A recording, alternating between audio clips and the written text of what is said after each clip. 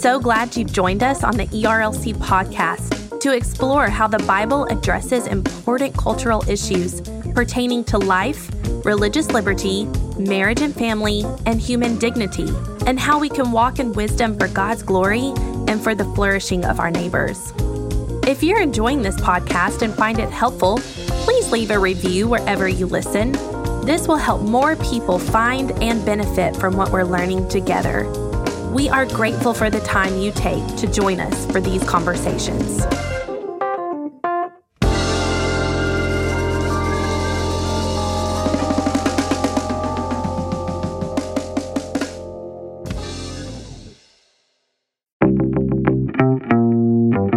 Welcome to the Digital Public Square, a podcast from the Ethics and Religious Liberty Commission about ethics, theology, and philosophy in today's society. I'm your host, Jason Thacker, and I serve as Chair of Research and Technology Ethics and also help lead the ERLC Research Institute.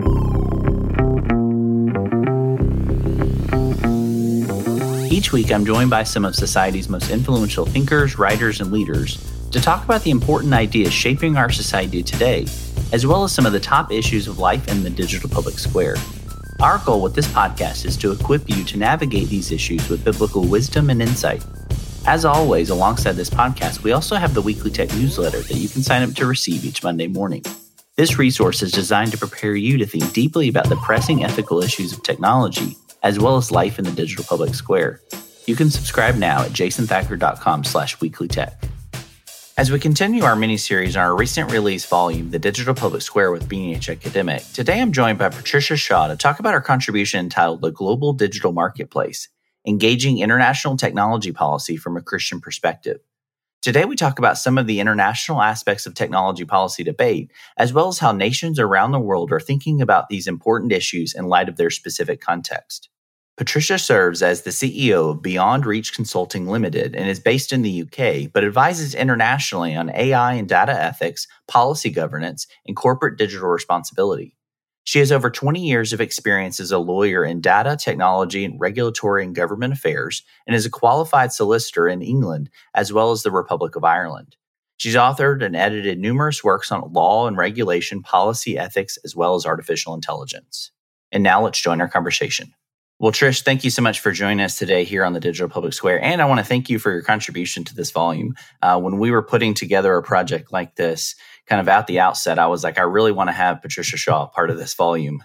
A lot of times because you're giving a very unique perspective, especially to the technology policy debate, that for many of our listeners who are based here in the States, not kind of fully understanding maybe a more global perspective, especially a more European-centric perspective that is very distinct and different from what we're doing often here in the United States. But before we dive into a lot of that, I'd love to hear a little bit about your background. You have a very unique skill set and especially unique and kind of diverse experience. I'd love to hear a little bit about your background. How did you get involved in these debates and be part of these ongoing policy matters? So a long story short, with a career spanning 20 odd years in tech and tech law and being a lawyer, both in private sector and private practice to in-house big tech organizations, I then came to a place where I was being involved much more with regulatory and government affairs. And that really got me aware of that kind of horizon that's coming, that policy that's being made by politicians, by big lobbying houses. And the long and short of it was that I could see that people were trying to address this AI space. And there were a number of AI principles coming out from 2016 onward, but no one was addressing the AI governance space. And so as a result, I kind of felt that this was a place I needed to be working into, particularly with my own experience in AI and data as a lawyer and technology, and thought I could bring that to bear. So I stepped out into the big wide world of consultancy back in 2019 and haven't really looked back. And where that's opened doors for me has been, I've been involved with, governance, standardization, helping organizations implement the principles and put them into real practice and make that kind of workable on the ground for them. And but also that brings my unique perspective as a Christian to the table as well. So I'm able to bring my own Christian ethic, as well as trying to interpret kind of the principles that are out there in the world to big and small organizations that are trying to navigate their way through the values that are being set before them, and particularly when that kind of value-based language is kind of missing. Yeah. And I think that's a really important point, especially in a lot of the technology policy debates that we have, whether it's here in the States or across the world, is that there is a set of values that we're seeking to kind of put forth into the digital public square to shape a lot of these technologies, how we use them, how they're developed and utilized throughout our world. And I think that's a really important point. And one of the things, it's been kind of interesting too, because I think it was soon after the ERLC released our statement of principles on artificial intelligence that we actually connected via Twitter. We've actually never met each other in real life or kind of in person here.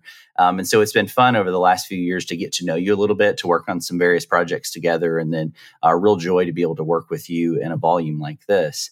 I know some of our listeners, last week, we had Nathan Lemur, who's doing a lot of work on U.S. tech policy, had him on the podcast. But a lot of our listeners kind of come from the States.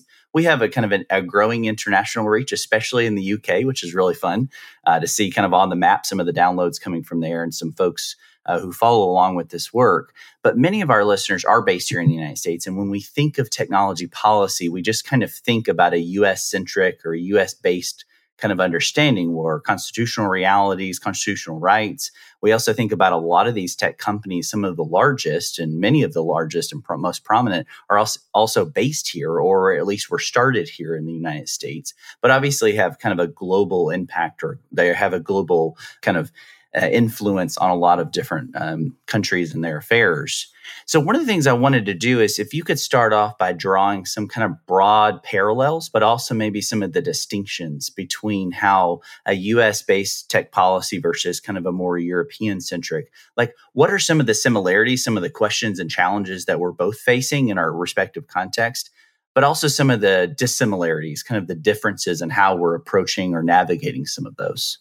That's a really good question. And thinking about kind of my own exposure and experience to the US policy framework, it's been very much historically hands-off, pro-regulation, so pro-innovation, less regulation, allowing the market forces to work out, how and where their values stand, and to the bounds of competition that they can keep going and keep driving that innovation. And where I'm seeing the big difference is that the EU specifically is taking a much more hands-on approach. And I would even say that differs from the UK, which has also historically taken a very much more hands-off, allowing the market forces to regulate themselves. And I think the time of that kind of self-regulatory approach has actually come to an end, not least because of strong academic and research voices that have come out from the works of the likes of Shoshana Zuboff and her works on surveillance capitalism, but from some of the other big tech disasters that we've heard about, in terms of Cambridge Analytica, Compass, all manner of other AI and digital related international cases that we've heard about. And so I think that because of those big voices being heard at international level and these kind of cases that we're seeing before us, whether they've made it to court or not, the challenge is how do governments look to react? And from my experience of kind of the EU, the UK, and veering further afield, that there's much more intention by governments now, I think, to produce that top-down approach of let's put in the safeguards, let's put in the guardrails to help organisations structure themselves in such a way as to be innovative responsibly, so have responsible innovation in these areas. And that's really at the heart of the EU policy and the forthcoming EU AI Act, as we are seeing, and as we've already seen, the Digital Services and Digital Markets Act have gone through. The heart of it is wanting to keep these technologies with humans at the centre. And I think the other thing that is a differential at the moment, whilst I'm hearing both stateside and European and UK and beyond side, this call and this cry out for trustworthiness in the digital space and trustworthy AI and trustworthy autonomous systems, I think the question that we're all asking is, in whom are we trusting, in what are we trusting. And what I'm seeing from the direction that the EU has taken, and indeed from what the UK is taking, is that trust can come only from being interrelational between a human and an organisation also full of people. And so what are the efforts and the procedures and processes and policies these organisations need to put in place to safeguard that what they produce in terms of outputs, but also outcomes in the short, medium and long term, what does that mean in terms of building trust for the individual human, the groups of people and for populations? Where that slightly changes the mantra, I think, perhaps between more pro-market approaches to more pro-responsible innovation approaches, is that why are we looking for that trust? Is it pure adoption of a technology and therefore money in the pockets of the company and building up profit margins? Is it that, or is it really to protect populations? So that's some of the differential I'm seeing. Yeah, and I think you bring out really two important points there, is that kind of human-centric approach. That's something that obviously we resonate as Christians. That's something early on in my work to say, actually, we need to take a more human dignity approach, saying, that central question of what does it mean to be human is central to the Christian ethic, central to the Christian moral tradition that transcends Western and Eastern cultures. And this is rooted right in the scriptures themselves and in the moral vision that we see from Christ, even in Matthew 22, is to love the Lord our God with all our heart, mind, soul, and strength, and to love our neighbor as ourselves, recognizing their value, dignity, and worth as fellow image bearers. And so it's interesting as you kind of bring up how the technology policy debate's shifting a little bit, because even here in the United States, we're having kind of ongoing conversations. I mean, even as we're recording this, many states, state legislatures have recently passed privacy laws, privacy frameworks, whether it was starting with California. Obviously, these are all kind of following after the GDPR there in the EU, but Virginia and other states are starting to pass this. This is really before many of the state capitals and also before Congress. There's a number of kind of privacy-oriented bills or laws or frameworks that are being considered through all of this. And I think that's a good understanding, is that there's needs to be a person-centric, a human-centric approach to these technologies rather than just pure profits. We're realizing, whether you're on the political left or right, especially here in the United States, that something has to be done. Now, we debate on what should be done, but we're all kind of recognizing the challenges before us in the digital public square, which is one of the reasons I think the Lord was really kind to see the timing of this volume come out, I think about the right time, is that it's kind of entering into a conversation that's ongoing with something that's very substantive, it's very deep, challenging at times, and it has a diverse group of voices that, we don't all fully agree with one another, but we're all coming together as Christians to say, hey, these issues really matter. One of the things that you kind of have already mentioned and that you really highlight in your chapter is the lack of a shared moral vision.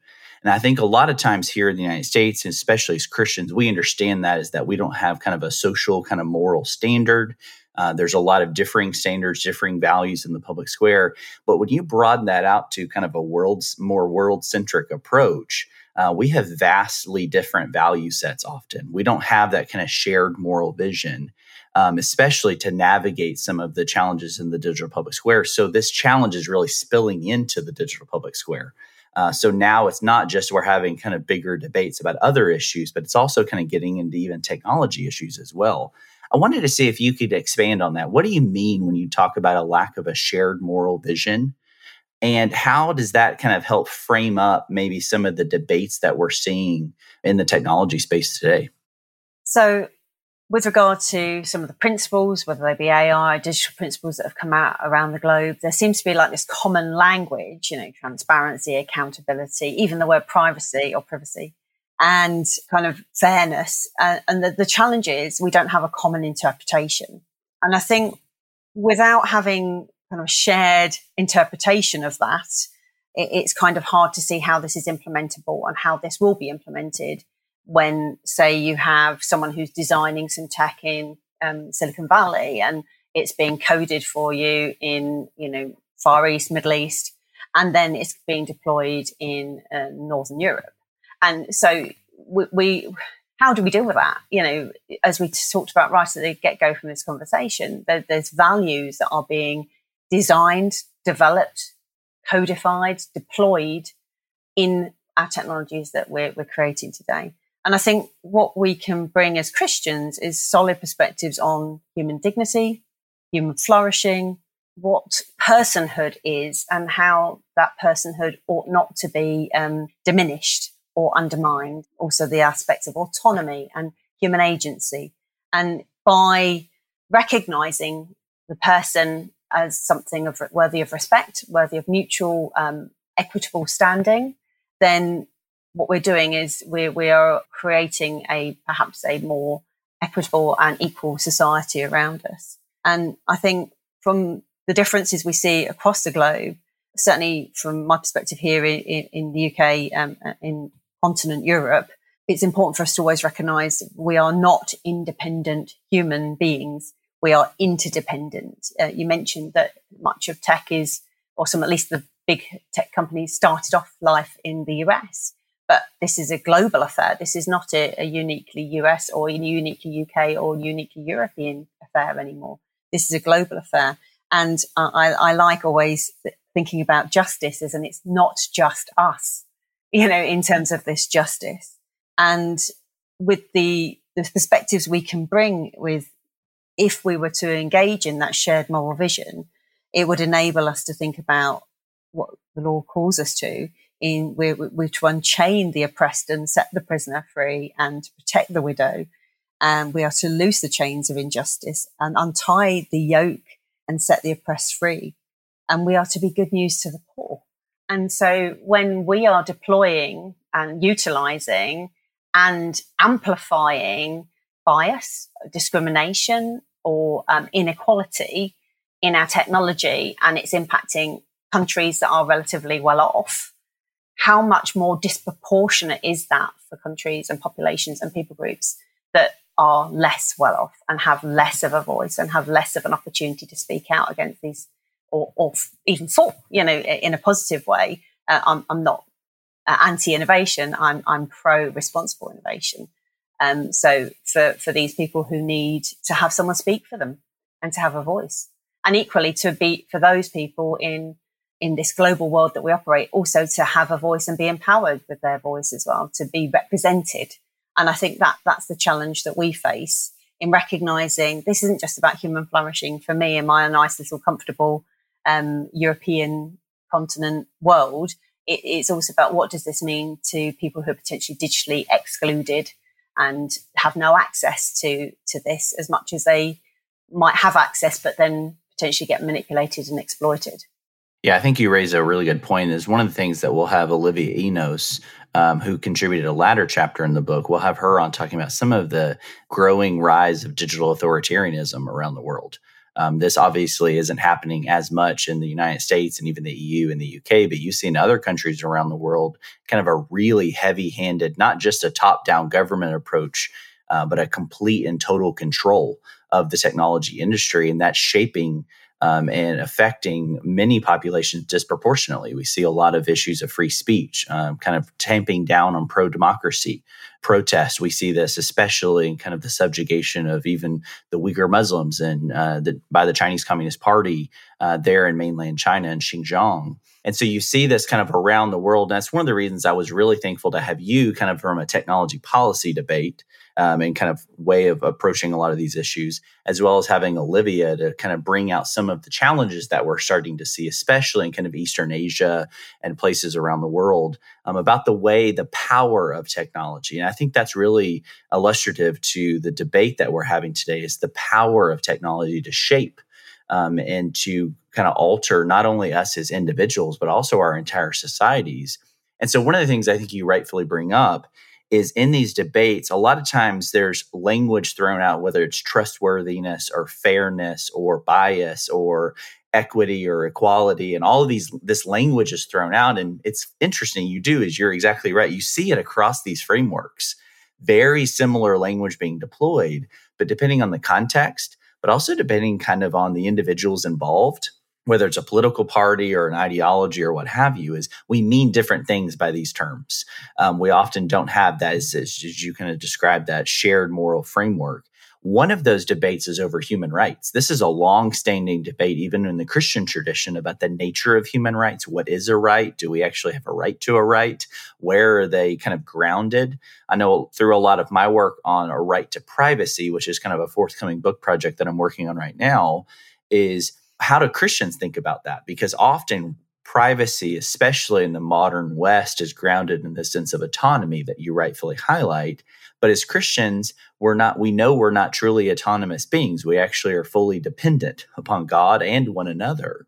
And so how does a Christian understand privacy? So I want to kind of zoom out a little bit to talk about the nature of digital human rights. I think this gets thrown out a lot, especially in these debates. So I wanted to see if you could talk a little bit about the nature of the debate over kind of digital human rights. And what's this debate about? Because I think for some, there's some rightful kind of hesitancy over using that language. And then others, I think there's some really helpful kind of aspects to that. So what do you mean, you specifically, when you say digital human rights? What does that encompass, and where are those rooted and grounded? So I'm going to start by saying it's really interesting that we phrase it as digital human rights. I think we ought to be better phrasing it as human rights in our digital world, because we aren't digital beings, right? But there will be aspects of us that will be represented in the digital stratosphere. So that's just a first observation, but I will come back to that in a minute. Interesting about the human rights piece, because I feel that sometimes whilst we have human rights, there's this lack of human responsibilities.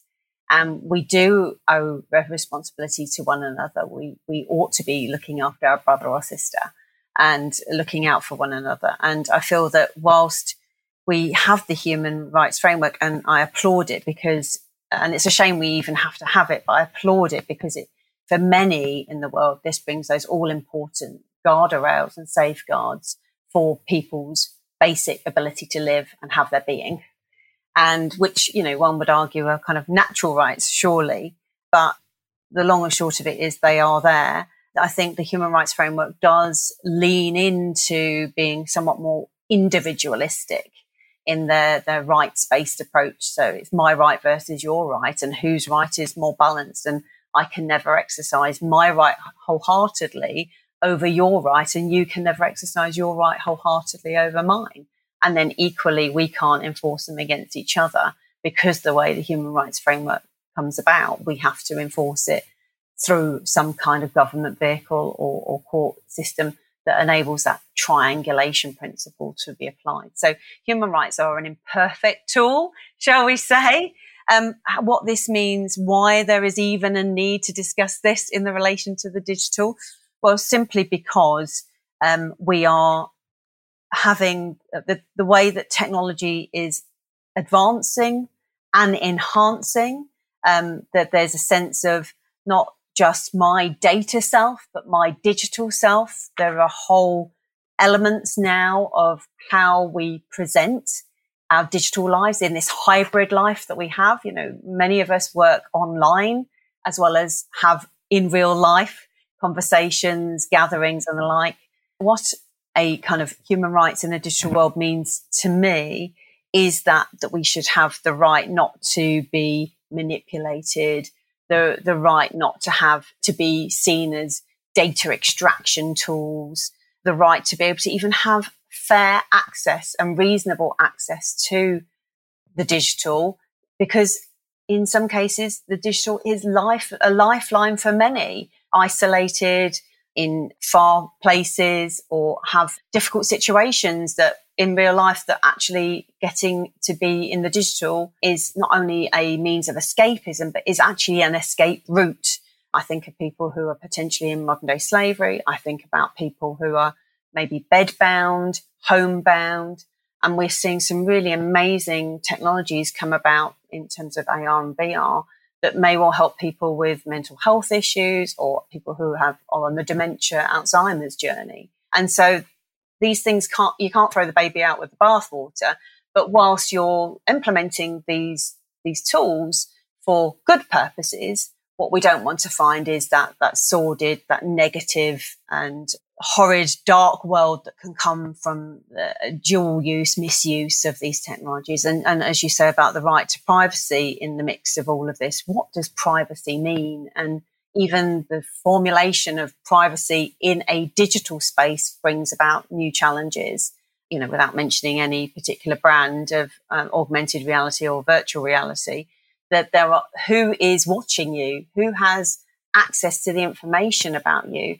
If you're wearing a headset, who is seeing your eye movements, analyzing that, taking inference from it, who is looking at your interactions with your hands, and what your gameplay looks like, and what does that mean, and who is using that inference and why, So this is bringing up new questions, new challenges, and that's where I think having human rights for a digital world is a necessity, because what we have now is based on a V analog and a life which was an analog, which probably I'm one of the last of generations to experience, where we didn't have any digital growing up. We had only analog life. There wasn't access to information 24/7, 365.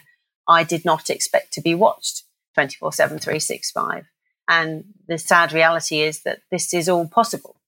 Our movements, what privacy means to me, may not be what privacy means to someone in Middle East or Far East of the world.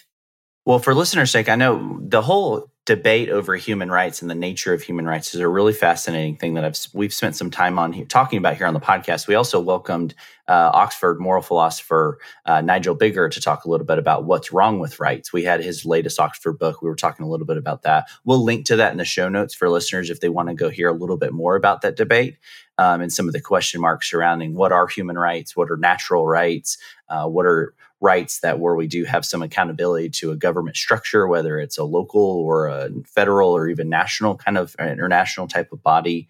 But one of the things that you do really well in this volume, Trish, is you kind of give three kind of broad approaches to technology policy on a global front. So obviously you're not covering the entirety of global affairs, but you're talking about a UK-based approach, an EU-based approach, and then also you add in Australia. And you do so kind of talking through four kind of big categories: AI, data, infrastructure, and connectivity. I wanted to see if you could kind of take some broad stroke approach to some of the unique aspects of this between the UK, EU, and Australia as they're approaching kind of these big four topics about the global digital marketplace. That's really interesting. So with regard to those three kind of really broad economic environments, there seems to be kind of trend going on with regard to them looking for technological advancement. And one tends to think about whether this is technological advancement for techno-solutionism's sake, or whether this is actually a case for creating more jobs, educating people more to science, technology, engineering, ethics, and maths. There are a number of policy areas in each of those jurisdictions and those economic bloc areas that play into creating more educational spaces in these four: AI and digital, and enabling businesses to take more risk, to move in and innovate in these areas, and wanting to kind of drop any barriers to entry by enabling the first movers to gain a competitive advantage. So that's kind of one area of observation. The other area of observation with those key economic areas is with regard to sort of data empowerment. And there is clearly a differential between how data is dealt with in those three jurisdictions right now. And for those listeners that aren't aware, the UK, whilst having originally been signed up to the EU's GDPR, General Data Protection Regulation, it is currently going through an evaluation process as to whether it wants to depart from the EU GDPR and manifest that law and that data protection in another way. And again, to the point I made earlier on, how privacy, how data protection is viewed from a UK, EU and Australasian perspective are very different. And I think because we're seeing these technologies come through, particularly AI, that rely heavily on data and are driven by data, then thoughts and understandings of what data is, what data does, and why it does it are super important in this space, because on the one hand, it's seen as people talk about it as the new oil, gold, and think, isn't this a great tool for businesses? But don't necessarily talk about it in terms of the empowerment for individuals to be informed, have some control, have some ability to shape their digital future over what the data is doing to them, for them. And, tools that we see certainly in the GDPR are things like consent, data portability. And what we're seeing in the European space is, or European Economic Bloc area, is that they're creating these kind of idea of data spaces and data governance rules around data to try and help enable the use of data, but in a responsible and safeguarded manner. So there's the kind of data piece. I talked a little bit about trustworthiness, and the differential I'm seeing about trustworthiness, or indeed AI and digital assurance right now, is about the mantra seems to be for pro-innovation or people who want to, or economies that want to kind of gain more profits out of this. They're looking to enable and release that trust for greater adoption of the digital. And that means greater profit margins and ability for businesses to thrive and survive. I think the challenge with trustworthiness is, who are we trusting and what we're trusting them for? And this is where international standards has become a growing area, and there is a growing call for standardization. And the US IEEE, International Standards Organization, has been very much a part of creating best practices, code of conduct, code of practices, outcomes-based ethical standards to try and enable and facilitate that growing element of, what do we mean by trustworthy AI? What does it mean to have ethically aligned and designed and developed and deployed AI? So we're seeing that certainly from the US, but there is a greater call for AI assurance, particularly from the UK. And I think the EU is starting to wake up to that, because the EU AI Act and other digital policies are asking for harmonisation of standards. And so you've got bodies that have been tasked with creating such standards, like the European CEN-CENELEC body at this time. And I think, kind of last but not least, I think what's quite my last observation that I kind of made in the book was that whilst we say about this in those three key economic bloc areas of the UK, EU and Australasia, the challenge is we've got potentially a digital markets power play going on. So, we have the ability for there to be platforms that can be in one part of the world, but developed in that part of the world and deployed elsewhere in the world. And so it has this kind of funnel effect of how you access the digital, and who, in terms of suppliers, have the ability to offer their services in and through those platforms. So there's not only kind of a data play that, in terms of what's happening with data and where that data is coming from and who's sharing it and why, but there's also this digital power play or digital markets power play. And hence, that's why I think what we've seen in the EU, the regulation of digital markets, and obviously further afield, we're also seeing that in the UK with online safety, and we've seen it obviously brought before Congress in the US as well.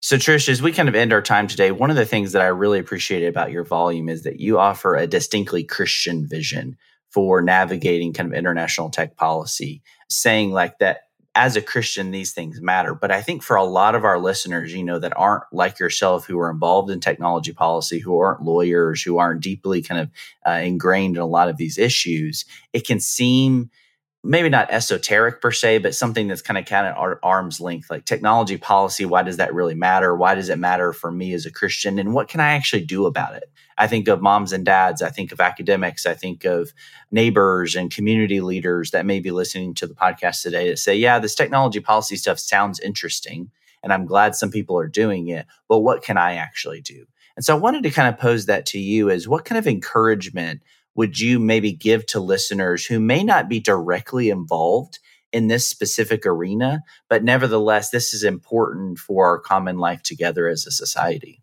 I think what's really important to recognize is technology is not going away. And we are creator beings, and we will continue to think ever more creatively. And so for every new creation, every new invention, there'll be another new invention. So what we need to do is really step up to the plate. We must not be Luddite in our thinking to technology. or futile, should I say, rather than Luddite in our thinking. And we need to apply wisdom to the technologies that we see before us, that we use, that we enable, perhaps through our jobs, but also that we're raising the next generation on as well. And I think to that point, that this is going to bring about challenges as to how we live our lives, how we raise our families, how we do church, how we partake in our wider society. So we need to be informed. That's the first and foremost piece.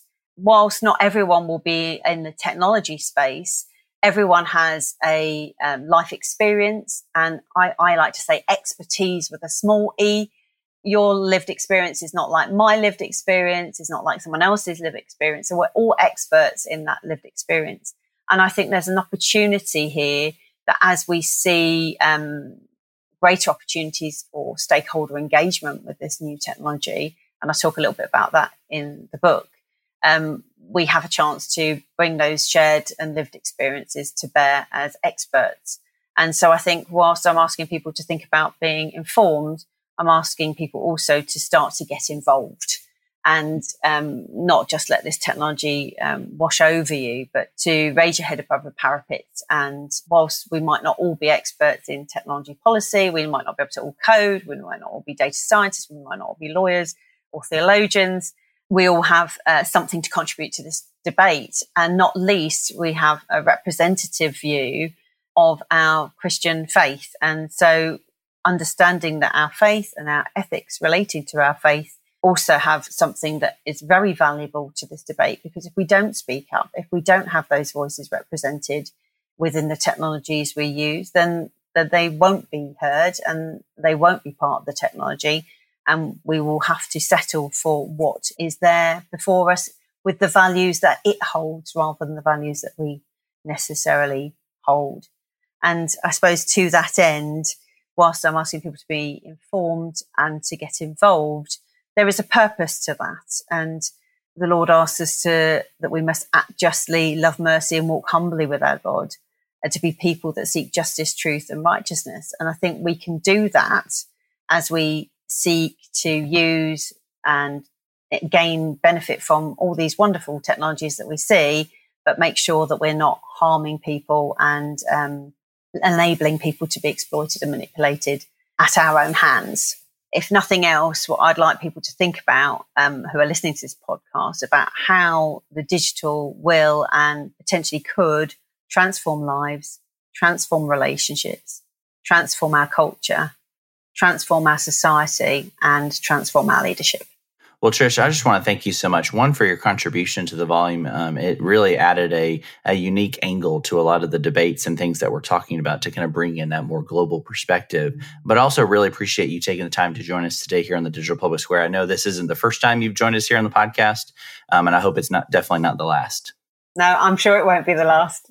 Well, for listeners' sake, if you want to learn more about the book and order a copy, you can visit jasonthacker.com/books, or you can pick up a copy at most major book retailers, including your local bookstores, Lifeway.com, Amazon, Barnes & Noble, and many more. Well, from all of us here at the Digital Public Square, I want to say thank you for listening. If you enjoyed this conversation, would you consider leaving us a review on Apple Podcasts, Spotify, or your favorite podcasting app? These reviews really help us to know how we're doing and also to share the word about the podcast with others. As a reminder, you can connect with Patricia and learn more about her contribution to our volume, The Digital Public Square, in the show notes. Also, make sure to sign up to receive the weekly Tick email briefing that comes out each Monday morning. This resource is designed to prepare you to think deeply about the pressing ethical issues of technology in the public square today, as well as to stay up to date on the latest technology news. You can subscribe at jasonthacker.com/weeklytech. The Digital Public Square is a production of the Ethics and Religious Liberty Commission and is produced and hosted by Jason Thacker. Production assistance is provided by Caden Christian, and technical production is provided by Owens Productions. It's edited and mixed by Mark Owens. Thank you, and I hope you have a great week.